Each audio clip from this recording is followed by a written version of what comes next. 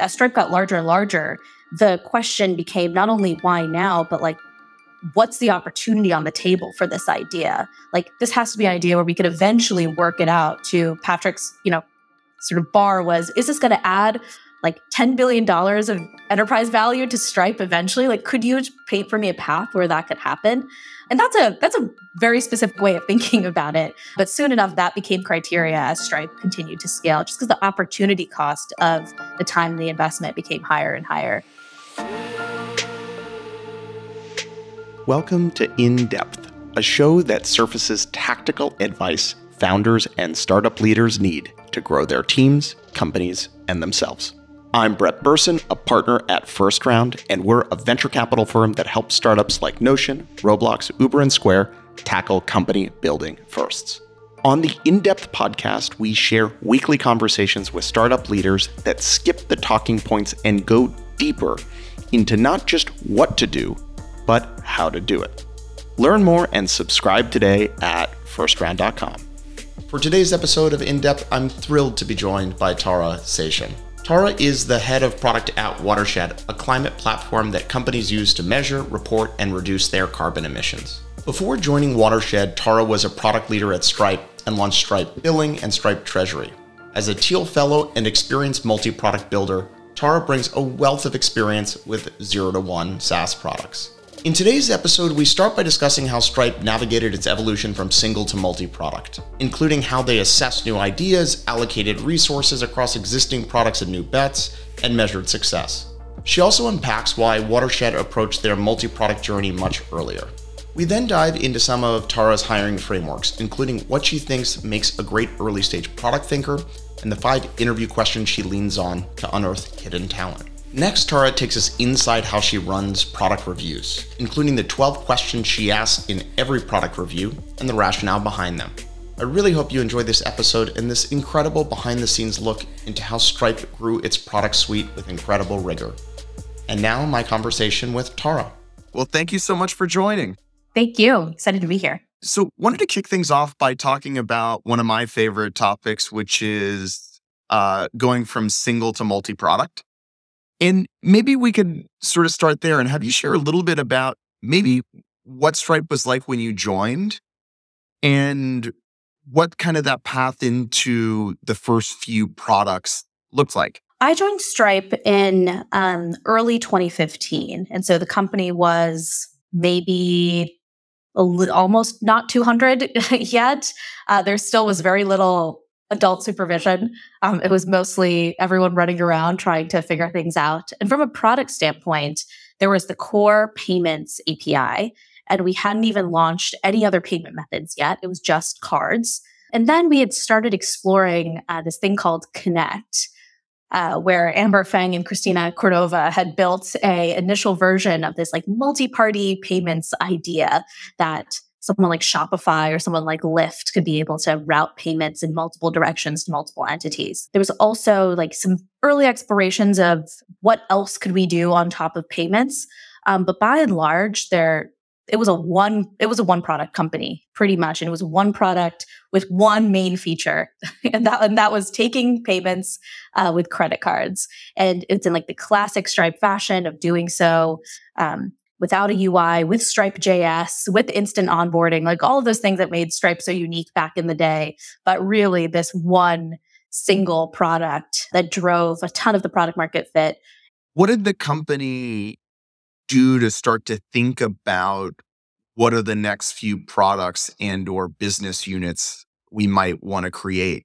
I think the most important thing as you begin to think multi-product, if you're a product that has initial product market fit for a core, what else does that specific user want that would make their job better? Like the classic line of your B2B user wants to get promoted. What is the thing you can give them that helps them do so? And when Stripe was thinking about the second products, one of the like easy angles for that is who is our buyer? It's that developer who's like integrating payments early on.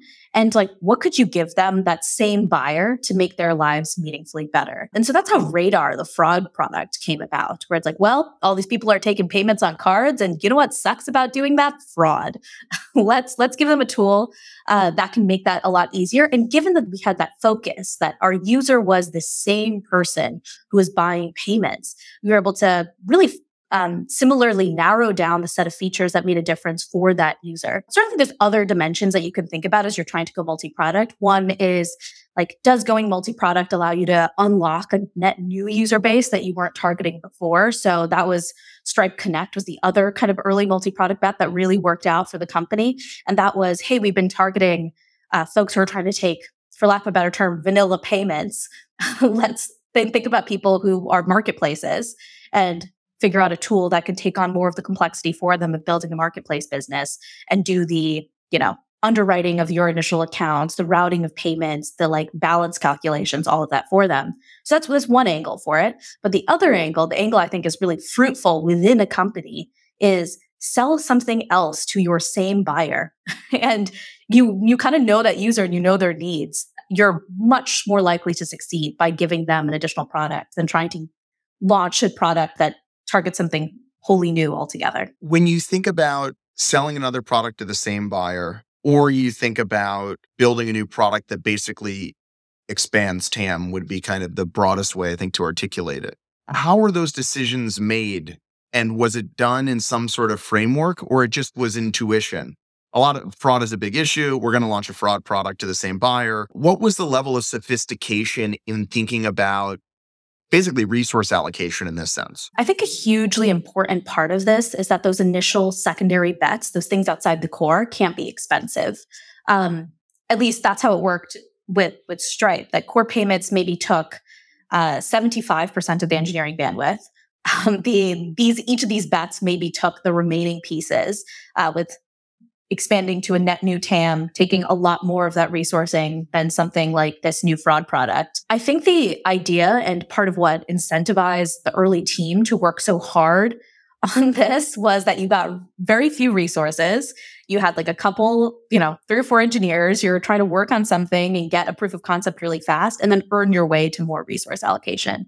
And I think that's kind of a smart move on the executive side by saying, great, we're gonna fund this core bet, and then great, have as few people as possible as you need to iterate on something early. We're not going to overfund it, because actually in that early stage of trying to establish something, actually having more resourcing holds you back, as counterintuitively as that seems. Like, more people to bring along versus people who you're ideating with actually create drag on that process. So actually having a very few engineers, like, again, I think it was maybe 2 to 3 in the early days, like heads down working on something together. This product is for developers. We didn't need a ton of user researchers. I didn't need a ton of additional people. I did all the sales myself. It took the like communication, coordination, cost out of that initial product building entirely, until it became really clear that it was worth paying that for additional velocity. Can you talk about that in more detail? How you thought about org design? What does that look like to do well? Or what did you kind of figure out about that small pod to make that work? I think the initial idea for a lot of those products tends to come really bottoms up. So you want folks who are close to the users, be that your product development team, it should be your product development team in a lot of ways, or others, come up with a set of ideas and filter out to the more promising ones. Initially, there'll be like 50 bad ideas on the table for those types of ancillary products, and probably like 3 or 4 good ones. And so you want to be able to bottoms up identify what are those 3 to 4 good ones. And is that done just with taste? Or was there a way that there was a more systematic or precise way that filtered fraud all the way to the top of the 5 or 3 reasonably good ideas? I certainly think there's a tops-down evaluation of these ideas. Like now, when I'm in the sort of seat of evaluating ideas that are coming to me, I think of a few factors. One, how costly is it to get to initial hypothesis? Like, how fast will we know? 2, there's like, it has to be a compelling answer to why now. There's so many things you could do that there has to be some intersection of like the moment and the opportunity that makes a ton of sense. When as Stripe got larger and larger, the question became not only why now, but like, what's the opportunity on the table for this idea? Like, this has to be an idea where we could eventually work it out. To Patrick's, sort of bar was, is this going to add like $10 billion of enterprise value to Stripe eventually? Like, could you paint for me a path where that could happen? And that's a very specific way of thinking about it. But soon enough, that became criteria as Stripe continued to scale, just because the opportunity cost of the time and the investment became higher and higher. But in that early stage, and as I think about this as an early stage for Watershed, for me, it's the like, how lean can we go and how fast can we get to an answer of, hey, this is working or this isn't? And answer is answer for now. And then two, what is it about this moment? What makes this idea something we have to do now? We can't do it later. There's like a unique at bat for it at the moment that makes this something we have to jump on. Okay, so going back to, you were kind of mid-flow of explaining what it actually looked like and what the team construction looked like. Yeah, I think you want the team to be really self-sufficient. So you want the team to not have to reach outside of itself to borrow expertise from other parts of the organization. Like, certainly within the organization, there are parts of the code base that they can benefit from and things that they can borrow and things they can use. But you don't want the team to have strong dependencies on any other part of the company. And so you're thinking as few engineers as possible, 2 to 3, maybe 4, if it's a big project and you want resilience when folks are going on vacation. You want them to have all the expertise necessary. So in this product's case, you want someone who understands the models on the machine learning side. You wanted people who can build lots of really interactive front-end product. You want folks who can kind of do both and think about the intersection of that product and the API. You want a product / do everything it takes sort of person. Like, I was selling and doing the product design, and then also going into our models and trying to write human readable explanations for why the models scored things this way versus that way. Like, you want people who will just do anything. And so as few people as possible with the maximum number of skills. Then they don't have to be great at all those things. They just need to be willing to do it enough to test, and then just let those folks run. So you sort of talked about, from an org design standpoint, super small team, 3 or 4 engineers, kind of generalist product-y person. Do you think there's something unique about that product person that is differential to all the other great product people at Stripe or at any company when you think about who should go do that? I think there are certainly subtypes of product people, and some are suited for this type of thing, and some really, really aren't. Like, most people segment product managers or product people in general into, are you a platform PM or are you a product PM?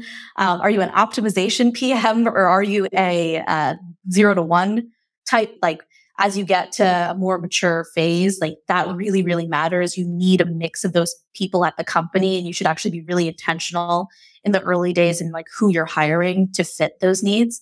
But actually, one of the things that made the most sense for Stripe in the early days, and I think made sense for Watershed, I was building out the initial PM team, is I really strongly believe in hiring people for potential, not necessarily for experience, for those types of roles in particular. Like, a hungry and high potential person who's dedicated to growing quickly can build more value for the business than a statusy or experienced person who is less high potential. And so I think the hard part here is trying to understand, of those early high potential candidates, who is great given the paucity of detail in their background. And so folks who don't have a resume who screams signal to you, that's the hard part.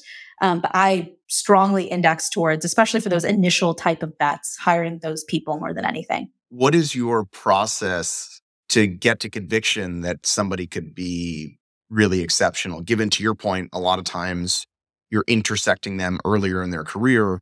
They have a smaller body of work that could be a proxy for their ability. What does your own personal process look like? Or what's your internal algorithm in your brain that's sorting someone from I need to hire this high potential non-credentialed person versus this other high potential non-credentialed person that I don't think is truly exceptional? So I think I have a few criteria. One is that the most important is probably, do they show hunger? Candidates have to show they care, which should separate them in that initial screen. So do they go above and beyond to show their interest? Do they message you repeatedly? Do they do something special to set you apart? I had a candidate recently that made me a YouTube video of why they want to work at Watershed, which sounds random, but these signals actually really matter.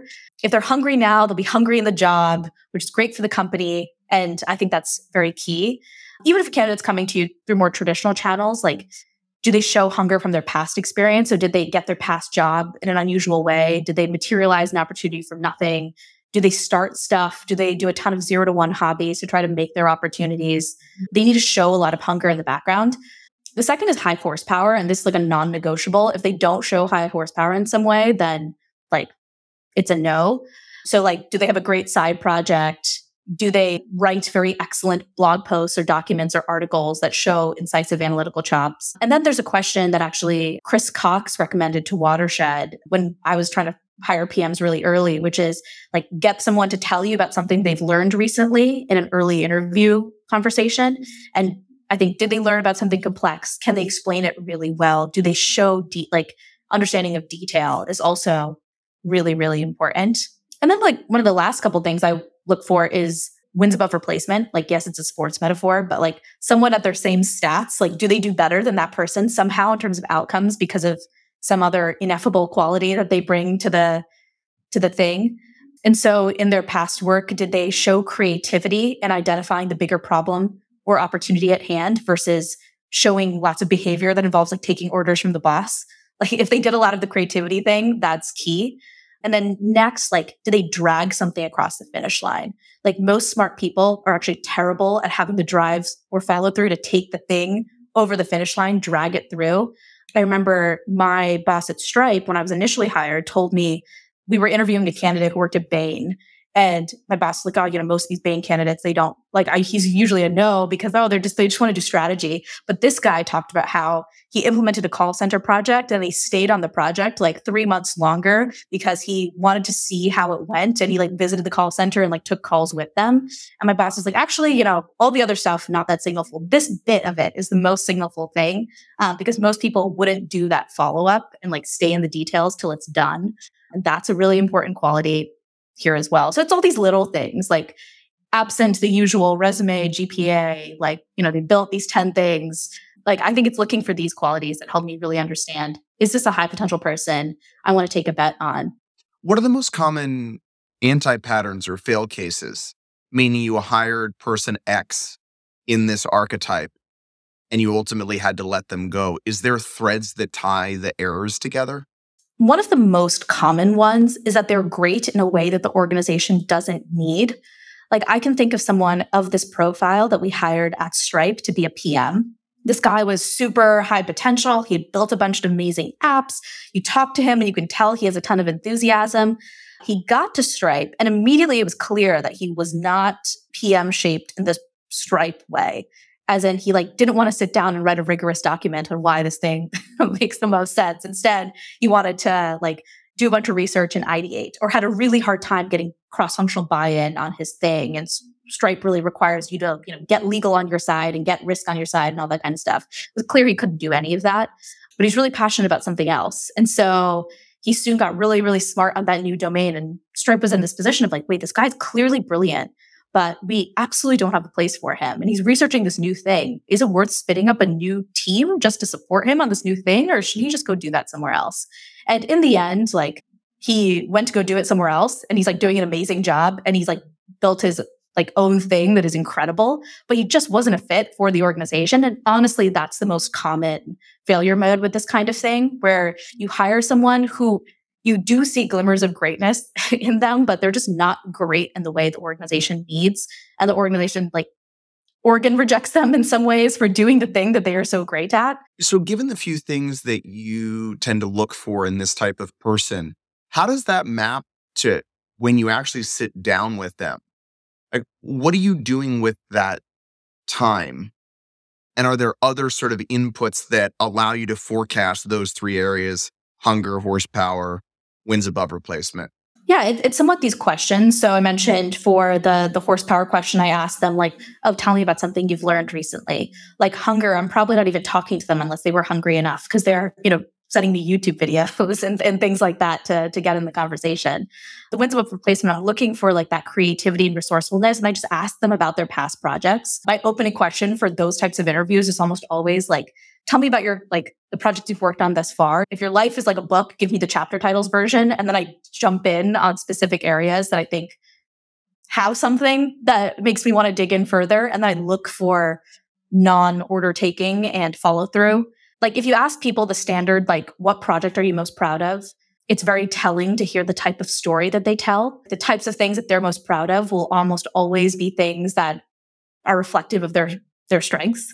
I think that if they don't give you a story that requires a lot of team coordination, you explicitly ask for that, or ask for the thing that has the most people/constituents involved to gauge whether they're a driver or a passenger on these types of things. Like that's a really important dimension.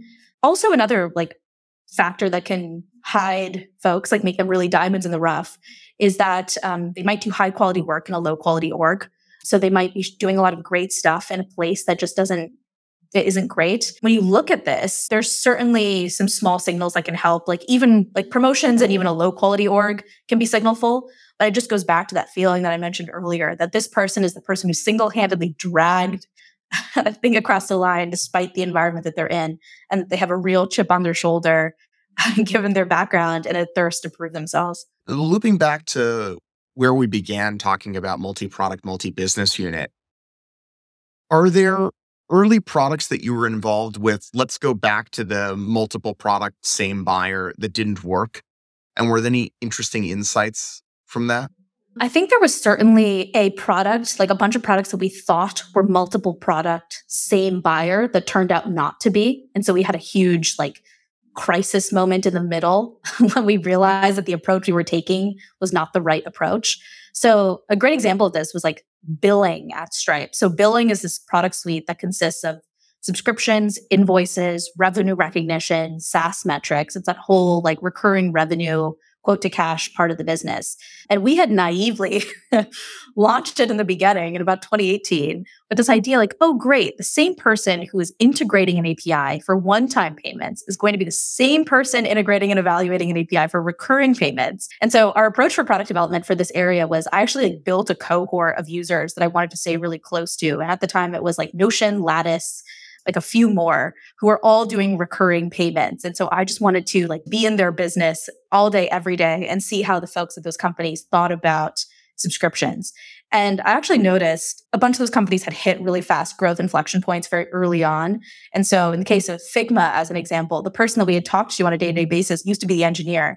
And soon it became their VP of finance. I was like, oh no, we are not building product for this guy. And this is a wholly different buyer. And he wants things, I don't even know the words he's asking. And accounting, which may be very obvious to everybody else, but wasn't obvious to me at the time, is like wholly counterintuitive. Like, everything doesn't work the way you think it should work. And it's probably because like Florentine bankers in the 14th century designed it, but it feels so tricky. And so we were making a bunch of these product decisions from first principles where it absolutely didn't make sense to reinvent accounting to make this product work.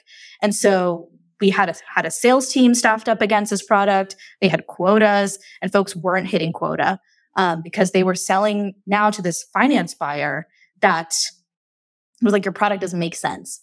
It doesn't do the things that I want it to do. You all assumed that it was developers that you were trying to sell to. And certainly developers are involved in the decision, but they're not the decision maker anymore, like the sole decision maker.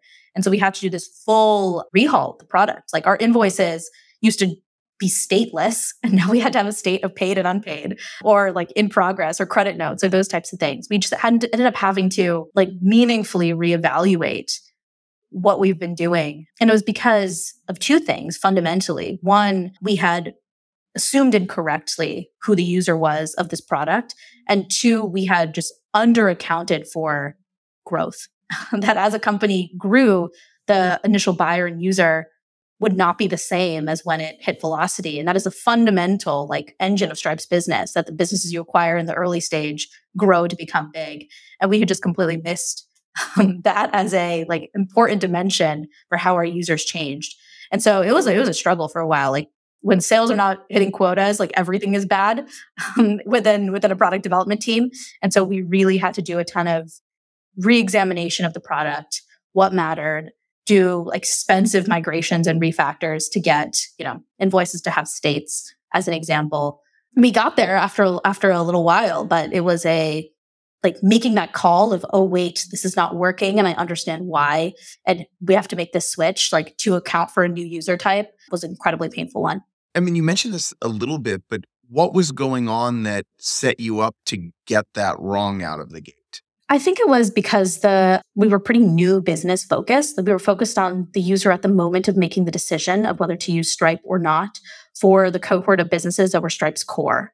So that is like startups who are, monetizing for the first time. Who do they integrate to do subscription payments? And at that phase of company, that is the developer. That is it's a tiny company. They have like 4 people max at the whole company, right? Or maybe 10 if they're growing and scaling and are lucky. Like Stripe was becoming more mature. We were selling to larger and larger companies over time, and those users were growing up. And so it was actually over the course of a couple years where the decision-making power sort of shifted in our existing user base to more of a finance buyer. And that Stripe was now, because we had an official capital P product that was on the website with its own landing page in the space, sales were also trying to sell this product out of the gate to larger and larger customers. And so it was like those 2 dimensions that changed who our user was and made it so that we not only had to address the needs of a, nascent, just out of YC company that's trying to do SaaS, but also we started selling to Atlassian. And their needs are just wildly different than that small company. And it just goes back to the same APIs had to serve both. And so how do we balance both of those user needs in an elegant way, giving the enterprises all the knobs and dials that they choose while still maintaining some sort of like simplicity and ease of integration for the small companies? Was it easy to make that decision in the sense that I think you could have had this aha moment, which is like entirely different buyer, massive overhaul of the product. Let's just put a pin in that for now and go back to what are the needs of our core customer today? I think the thing that forced our hand here is we wanted to avoid the Heroku problem, right? Where it's your users grow up off you pretty quickly. Again, the whole engine of Stripe's business is your users should not grow off you. Like as they scale, you make more money and they make more money. What really forced my hand is like if a Figma or a Notion or any of one of those companies would churn off of our subscriptions tooling onto something else. And so in many ways, what guided our product development, that we were really lucky, this is where you do have like really close users as design partners, is like those fast growing companies working with us to make sure that this product was something that they could continue to use. And that's what really helped make sure we did the right thing. Did you find that building the billing product as a way to allow your customers to grow and not leave you set things up differently than if you thought about billing to go after mid-market or upmarket out of the gate? It's like always easier in a lot of ways to do the prevent churn off of you versus win someone out of the gate. Prevent churn off of your product. The center of gravity is with you still. The user doesn't want to do the extra work. In fact, like the finance user isn't very empowered to get engineering to reconsider and reintegrate and get a whole set of new APIs. In a lot of ways, you have this captive customer who has given you their like time and attention over years. They've integrated your product. They want to make it work ideally. And so we were like, again, very lucky to have that flavor of the problem versus I think it would have been much, much harder if we had to unseat somebody else, like have someone do a true rip and replace and get us out of there and get something new in the door. I also think just the pressure, you have to be 10x better at that phase than whatever they had before versus we just need to not suck with the other way. Or at least we had the latitude at the beginning to just not suck. Of course, over time, they would say, all right, and what else are you doing for me every, renewal? But in the beginning, at least it's like, make my pain go away. Don't yet, knock it out of the park. What about what's different about if we sort of come up with these 3 different sort of categories of product? One is product sold to the same buyer, same customer. The second is same customer, the product sold to potentially a different buyer, overlapping constituent. And the third is this idea of unlocking net new customers that wouldn't have been customers before.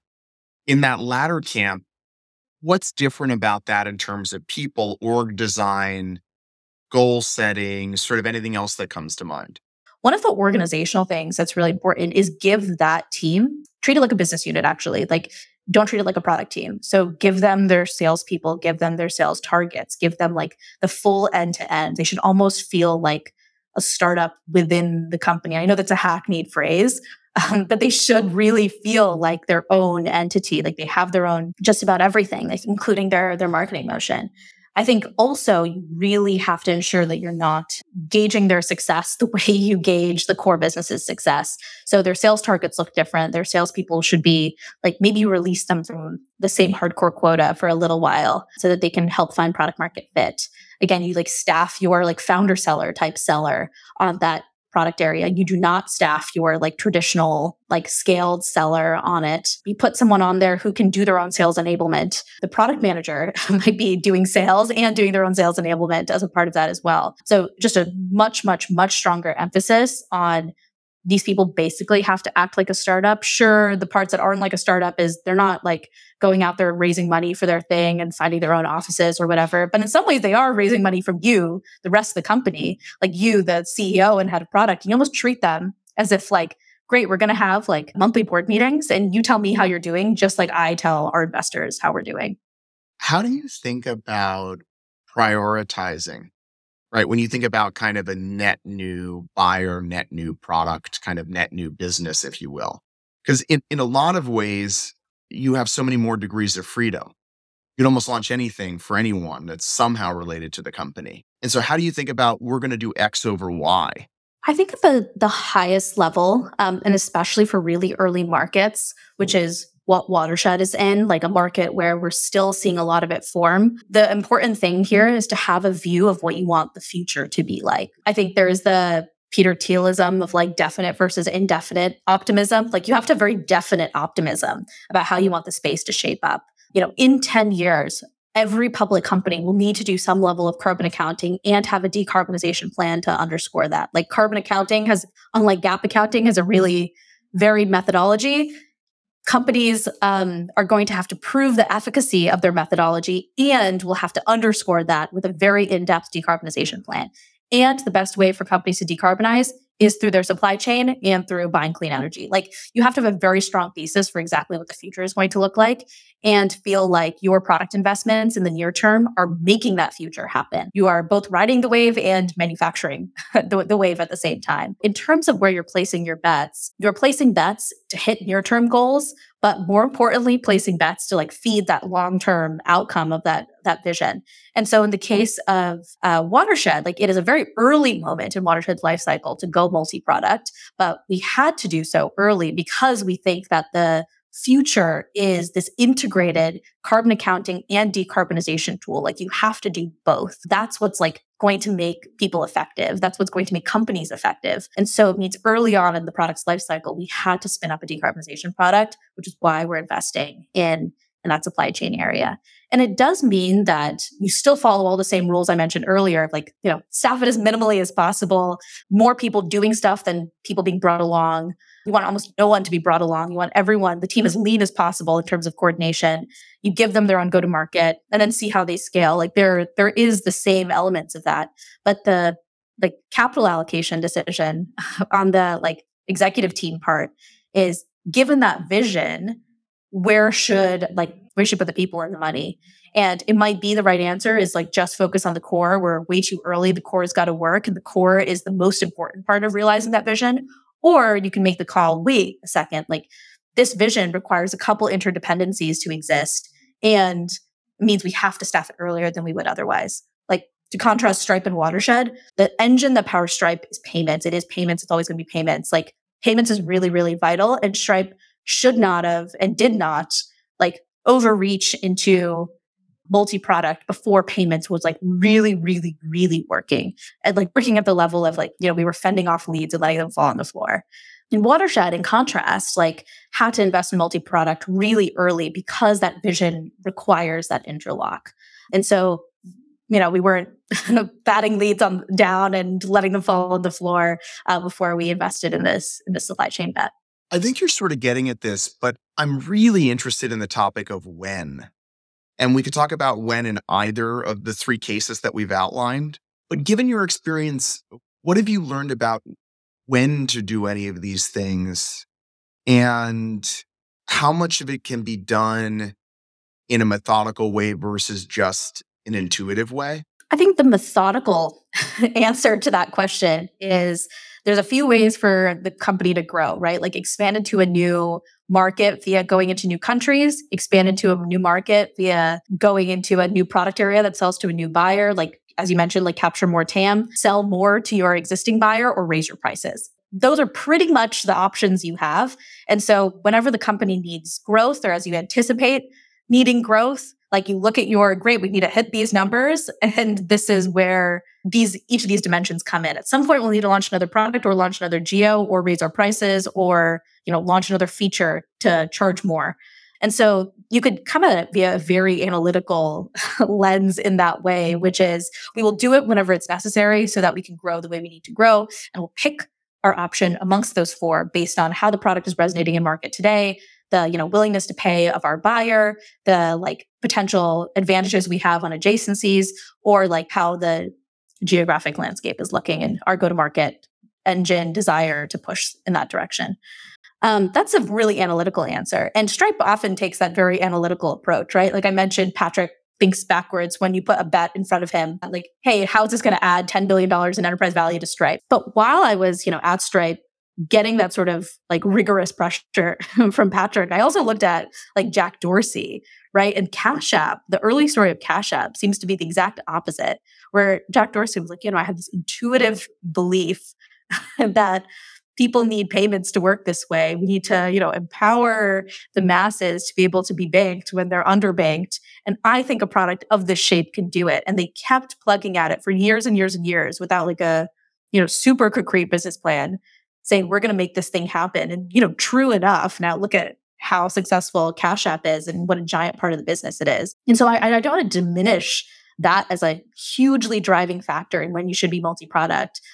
Making those calls based on instinct has sometimes helps you hit, home runs rather than hit a bunch of singles and doubles.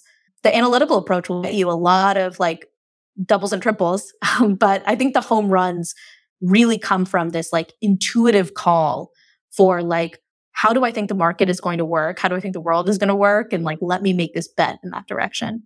What about the concept of organizational atrophy or developing this muscle?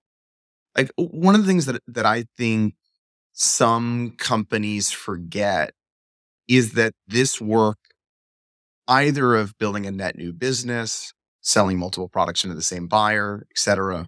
One of the issues with waiting a long time, which I think is conventional wisdom, is that the org doesn't develop the capability. And so you end up in year 7, okay, time for our next act or time for our second product or whatever. And for a whole host of reasons, it tends to be hard just to sort of snap your fingers versus, I don't know, Atlassian, I think, has done one of the best jobs of any company at doing this. In year 2, they had their second product. And maybe that's survivorship bias and there's less to learn from there. But do you think at all about organizational muscle to do this well and how that maps to when you should consider any of these ideas? I mean, I think it would be hard to say that folks should do this early for the sake of building the muscle alone, just because the cost of doing it is quite high. And I actually am curious, I wonder how much an escape hatch things like acquisitions are. Atlassian famously, very acquisitive as a business. And one of the ways it's very successful in being multi-product is by buying a lot of their additional product bets, because they've also ascertained that all those things working super well together is not the main priority. It's important that Confluent and Jira Help Desk and those types of things work well together, but maybe not I don't know, Trello. The users are too different and it's separate. So I don't think there's a one-size-fits-all recommendation on when companies should have this muscle, nor do I think that it's a trapdoor decision that you can never develop this muscle later on. But I do think that one of the most common reasons for this not working within companies is that people judge the net new bet by the same yardstick that the rest of the company is judged on. And that is not just an executive decision. It cascades all the way down. The sales manager who is thinking about letting a seller go enable a net new product. Will they allow for that seller to have a slightly alleviated quota? to make that happen. The marketer, like, oh, well, I stack rank the impact of all of my stuff. And, your thing falls to the bottom because it's a new product. Like, it's not going to have as much impact as the other thing. Those decisions happen throughout the organization all the time. And I think there is an important cultural motion that has to come from the top or from leaders that is like we are taking net new bets because we have to. Those actions are not going to be as efficient as betting on the core. But if we don't do it, we'll never have a successful business. And like painting the vision of what that future looks like in 10 years, like this is what we want to be true. And these are the components of that. It doesn't have to get that specific, but you can have these predictors of what the world will look like. And then sharing how like an integrated suite of products makes that happen helps people just also realize that importance. Can you share anything on rituals or documents or meetings or goal setting around this area of net new bets in sort of any of the three categories that we've talked about? I think I mentioned with net new bets, especially ones that have their own go-to-market, selling to a new buyer, selling differently, you almost want to treat the team as if you were their board and they were starting a startup in some ways. Like you're being a lot more hands-on than a board is. The most important tool is like a QBR. You get them to put their numbers up top of the goals that you agreed on, have discussion of what are the things that are working, what are the things that are not working, and regularly ask them that same set of questions of why now? What's the thing that's happening in the market? What are all the hypotheses that we considered in terms of our ability to win here? What do you think are our advantages? And how are you using the company's advantages to build this net new product? And then how is it going based on our criteria we established to win? And what's changed about your beliefs as a result? Like you just have to constantly ask them that same set of questions. And a QBR is the right way to do that in terms of just bare minimum level of check-in. But I also do like a monthly product review where I talk through these types of details. And if it's a product, again, like I mentioned, the sell to the same buyer sort of thing, you want to be really, really in the product details with them in terms of that thing working well with the core. The team's instinct is almost always going to be like, hey, we're building our new thing. And we have so many important questions to solve about whether people care about fraud management or not. They're going to underemphasize the compatibility with the core business.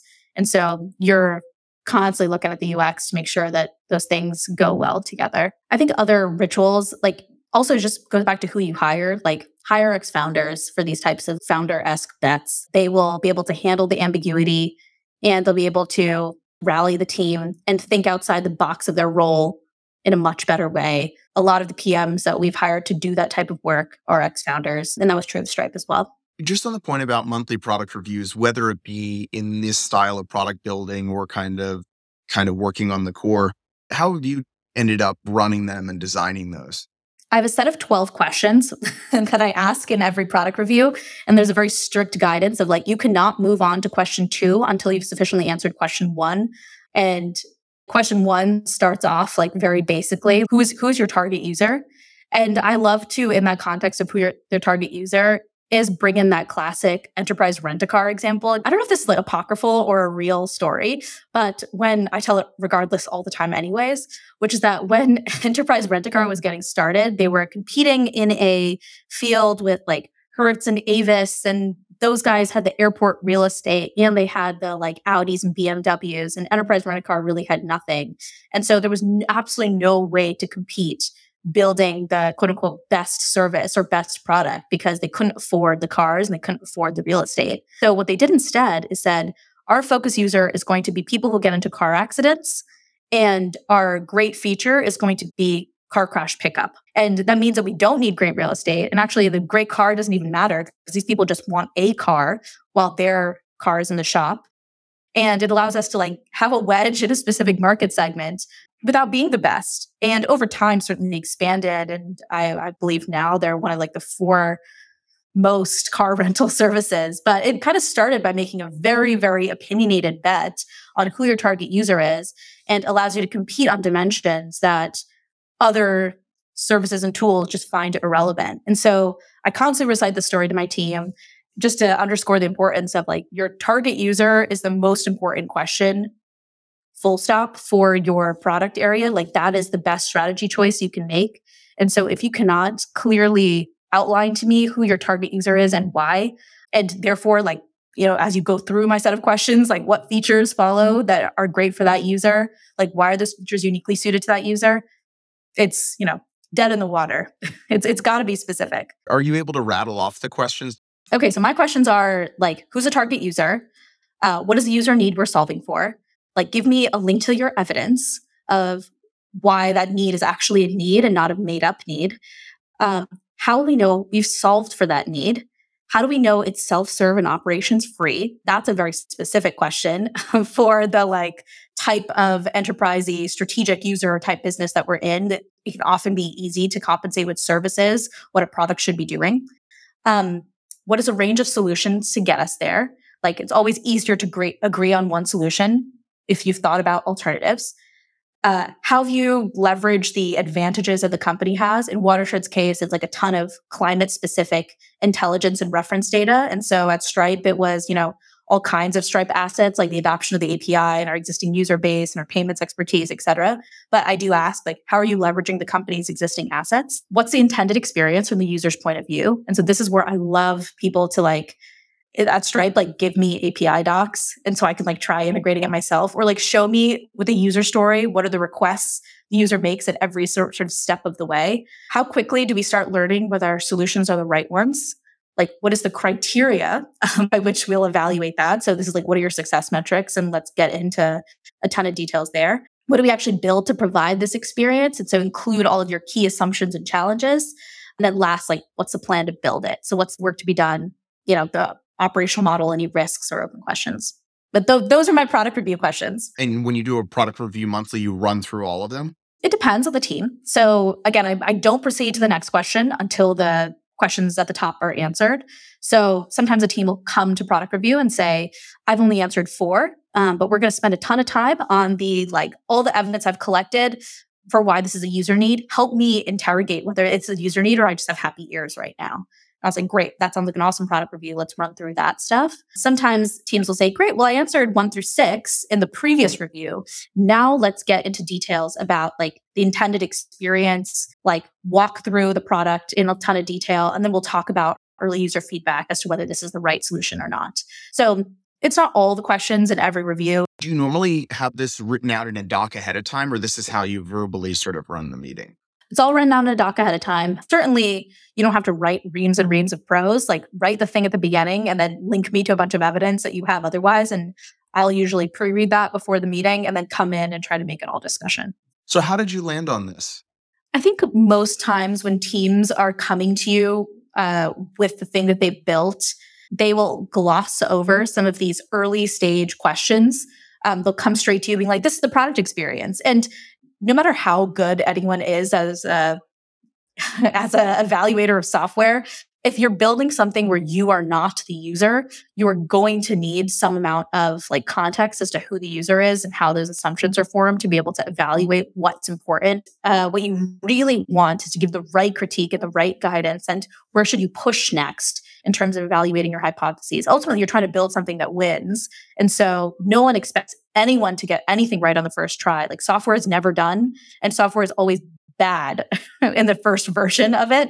And so with the assumption that you are looking at a bad piece of software because it's the first version that someone's built, it is very hard to evaluate a bad piece of software without context. And so these questions are mostly meant for 2 things. 1, how do I get context? And 2, let's say a team went through all these questions and then the product review was canceled somehow, maybe I had an emergency or whatever. Was it a waste of time for them to do this? Were they just prepping it for me, or is it useful thinking for their actual product development?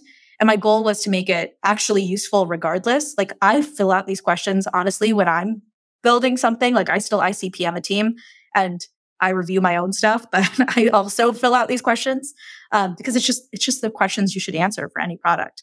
Do you adjust the questions or emphasize certain questions with different importance when you're doing net new bets or net new products?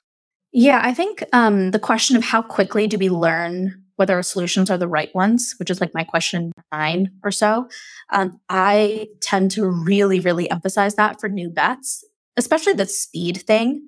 Because if it's a new bet, that has its own go-to-market, as we've talked about, like something that's going to be sold to a different buyer in a totally different motion, that's just going to take longer. And so the thing I ask for with that question is, short of doing a full sales cycle, because you're going to have a lot of fits and starts with that, like what are ways that you're learning whether this thing makes sense and is right? Like, are you maybe looking at like competitor sales? Are you like doing a ton of user interviewing? Another really great example is sometimes when folks are selling to CFOs, you go do a like practice sell with those contract CFOs and see whether they find the product interesting or resonant. Like, I always ask for creative ways that people are getting at that question with a net new product. Because if you're just waiting until they close their first deal, it's going to take way too long. When you are spending time with customers, it could be an existing customer working on a new sort of part of the product. It could be a net new customer. Are there any little things or ways that you spend that time that you find really useful for informing what you're building, how you're building it, how you're selling it? There's that like David Ogilvy quote that executives use research rather than judgment when it comes to evaluating something, akin to how a drunkard uses a lamppost for support rather than illumination. Like, I think sometimes, especially with enterprise, we over rely on research or RFPs or the things that customers say. And I think in my mind, the best product stems from a very, very strong mental model of the domain and the users. Like, and UXR can help you get to such a model and validate it along the way. But it's important to view the sort of syllogism as UXR model product, not UXR to product. And the main way to do this is like have your hypotheses and have your model prior to going into user conversations. And when you're in the user conversation, you're looking for just a couple anecdotes, like a couple pieces that helps prove the user need. And then later on, when you've actually got the product, the user might be testing it or using it. Something that a really great user researcher once told me is go into the meeting expecting the user to sell you on the product rather you selling them. Like, your default skepticism should be so high that the user is actually trying to convince you that this thing is necessary. And there's a bunch of tactics and ways to do that. But sometimes it ends up with the user being like, no, I promise it is useful. Like, I'm using it in these 5 ways. And you just want to let them feel that they have room to say that this thing is useless and they actually don't engage with it. And it's not really the right thing for them. And if you're selling it to them, they're more likely to say yes, yes, yes, and the things you want to hear, versus if you're default skeptical and in fact almost like not even owning the product, like, hey, this is the thing my buddy designed. I don't think it really works. You tell me what you think. Like that's much, much better as a way of evaluating something. When you explain the idea of developing a model, can you give an example to bring that to life in terms of what, maybe in the context of Watershed, other products you've worked on, like not the product or anything, but what your well-formed model looked like? A good example is like the classic early days of Stripe on how the UX of Stripe JS should work. So back in the day, the context was like the best alternative was PayPal. Like, everyone was using this like tool that did a full page redirect to PayPal site where they collected a bunch of information about the customer. They checked the customer out. The customer's landing page at the end of that checkout was still PayPal. And then you could maybe click a button to re-navigate right to the site. Like, the payments experience was so extra, like, systemic. Like, it wasn't at all in control of the developer. It wasn't at all in control of the product. It was so out of the experience. And the like opinionated set of principles that Stripe came up with was like developer focused payments experience will let developers like build the entire UX of Stripe or of their payments, like without having this like giant redirect. We'll make as few pixels as possible Stripe, and everything else will be the developers to do design on their own. Like, there was a strong belief that giving people autonomy and letting them design on their own was the right like model and solution. What were the inputs into that? You should be spending all your time trying to validate, like, is the problem I think is a problem actually an issue for companies, and do they feel it urgently? Does it matter enough? Like, is it on their top 5 things that they're worried about? If yes, then great. Now I know the problem's a problem. Like I'm going to come up with a set of principles about what the solution should look like and design a version of the solution. And then I'm going to research whether the solution is actually solving the problem. But your inputs into forming principles is always just like problem validation, at least in my mind. To wrap up, I'm curious, when you think about this sort of broad area of new bets, is there someone who's had an outsized impact on the way that you think about this work? I think, of course, working at Stripe for so many years, getting the Patrick calls and like grilling of why your proposal makes sense has just introduced a ton of rigor. And to how you think about it, specifically the why now question. Like Patrick would always remind everyone, hey, Stripe has 9 million opportunities in front of it. Like, why this opportunity and why now? I think the other person who's really shaped the way I've thought about this is, I used to have a manager at Stripe named Shreyas, who's now very Twitter famous, or like famous across the internet. But I was lucky enough to work for him for a year. And Shreyas is the person who told me about like, it's all about the target user. You just got to make sure you pick your target user correctly. Like everyone always like overestimates the impact of like specific features and being the best product. Like being the best product is not an answer. You have to be the right product for your target user. Being the best means nothing. Perfect place to end. Thank you so much. Thank you, Brad. Really appreciate it.